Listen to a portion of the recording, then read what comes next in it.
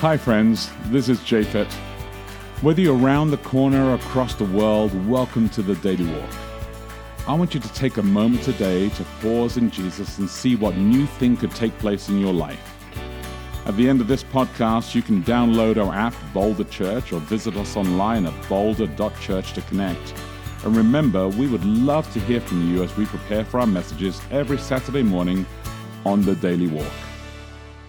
Good morning. It is Tuesday, February 19. This is my dad's 76th birthday, incidentally. Welcome to Daily Walk. I'm Becky De Oliveira. And I am Japhet De Oliveira. And let me pray for today. Heavenly Father, just thank you for today.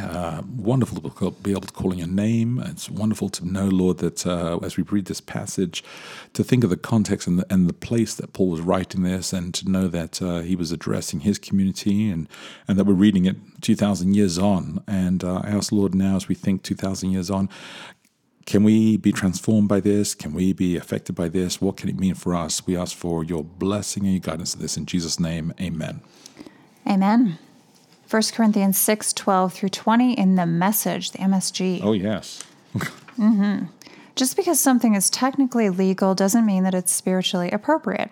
If I went around doing whatever I thought I could get by with, I'd be a slave to my whims. You know the old saying, first you eat to live and then you live to eat? Well, it may be true that the body is only a temporary thing, but that's no excuse for stuffing your body with food or indulging it with sex. Since the Master honors you with a body, honor him with your body. God honored the Master's body by raising it from the grave. He'll treat yours with the same resurrection power. Until that time, remember that your bodies are created with the same dignity as the Master's body.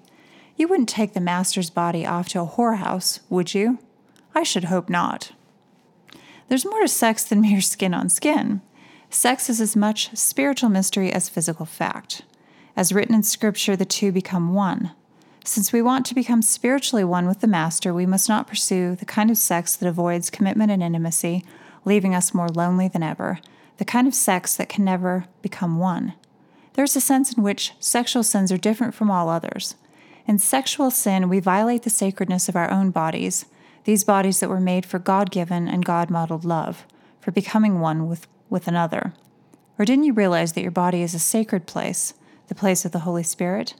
Don't you see that you can't live however you please, squandering what God paid such a high price for? The physical part of you is not some piece of property belonging to the spiritual part of you. God owns the whole works. So let people see God in and through your body. Did you like that one more? Yeah, it didn't talk as much about prostitutes, although there was the word whorehouse. Okay. So. All right. Yeah, I like that it didn't specifically pinpoint the prostitute being the problem. Okay. I appreciated that. All right. Well, here's the question for today. Where in my life do I need to rethink what's good for me? Where in my life do I need to rethink what's good for me? Oh. Well, I think everyone in all areas of their life need to rethink what's good for them. Always. I would say that it varies depending on what stage you are in your life as well.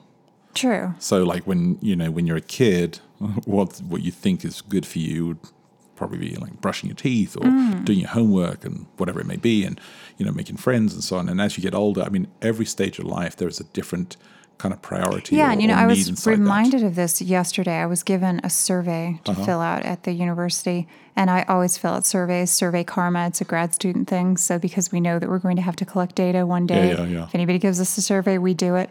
This was the worst survey I've ever taken in my life. For one thing, it was exhaustive, the amount of items on it, and they related. It was a health and wellness survey for college students. Yeah. And I realized pretty much by about the third question that I was not their target demographic. And they did eventually on the last page ask me how old I was, and I got to answer that. And there was no category for you. But, one thing, there were probably 40 items on my alcohol use. Oh, yeah.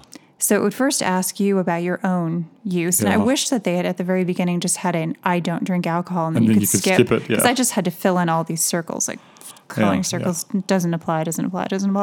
But interestingly, what it did was it seemed to be contrasting what you report of yourself and then what you think other people do. Because then it wanted me to estimate what I think the other students do. So this is what I did. I'm like, I don't know. I have no idea what the other students do. Like how much they drink, how often do they black out, how much methamphetamine do they use. So it went first through alcohol, and then it went through various illegal substances. So they're trying to gauge what they think the community life is like. Yeah, I think well, and moreover, what your perceptions are might indicate something about what's really going on. Yeah, that there could be a gap between what you do and what you think other people are doing. Well, that also felt kind of meaningless to me because, I mean, I don't know how am I supposed to know what other people are doing? Well, it's like it's easier to not report your own issues, but it's easier to report what you see what's going on around you, right? So maybe But, I don't see anybody doing anything because, again, you don't I live in am the dorm.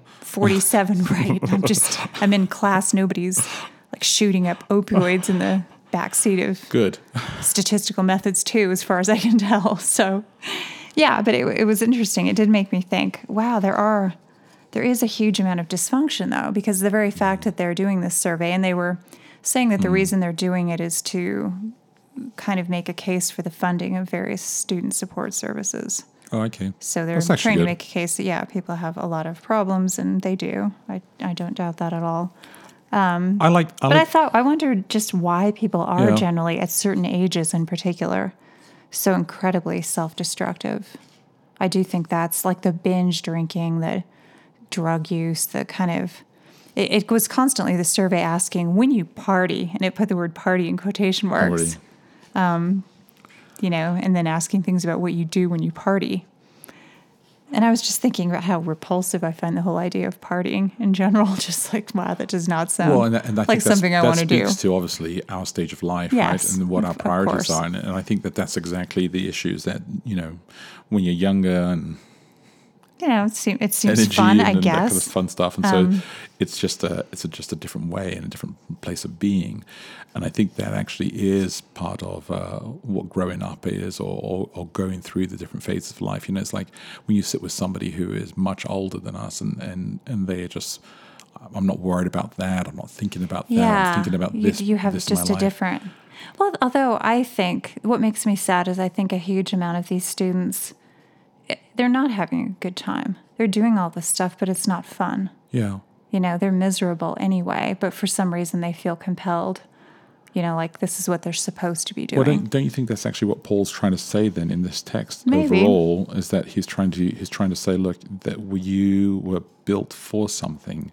You may think that you have this absolute freedom to just do whatever, and you actually do have the freedom to do whatever. But it doesn't mean that you should. But it doesn't mean that you should. Yeah. And just because you were made with the ability to do all this stuff, you have a car and you can drive it 500 miles, whatever it is. But you shouldn't. But you shouldn't do that. You can jump off a bridge, but you shouldn't. You can do whatever you want to, but there is a reason you exist, and some of us, it's easy to forget that, and to mill along in life, and forget the purpose of what we do, and yet I actually think that there is sometimes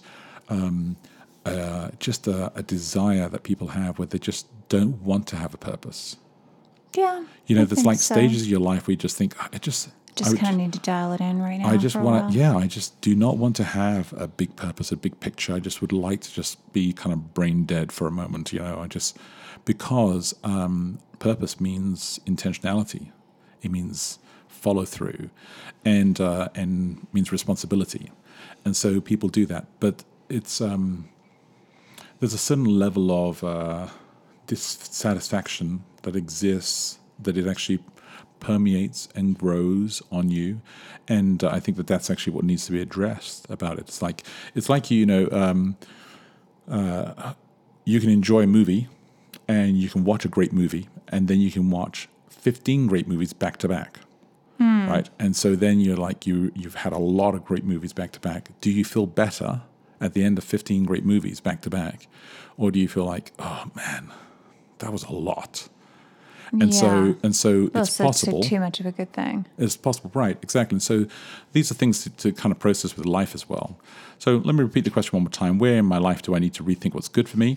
I think it really varies what stage of life you're in. You should think about that with your friends, talk about that with your community, your loved ones, look after each other, live love, and we'll connect tomorrow. Hey, thanks again for listening to the Daily Walk podcast today. Hey, if you have any questions, reach out to us online at boulder.church. And if you can help support us, please feel free to give online at boulder.church/give. Until next time, look after each other and live love.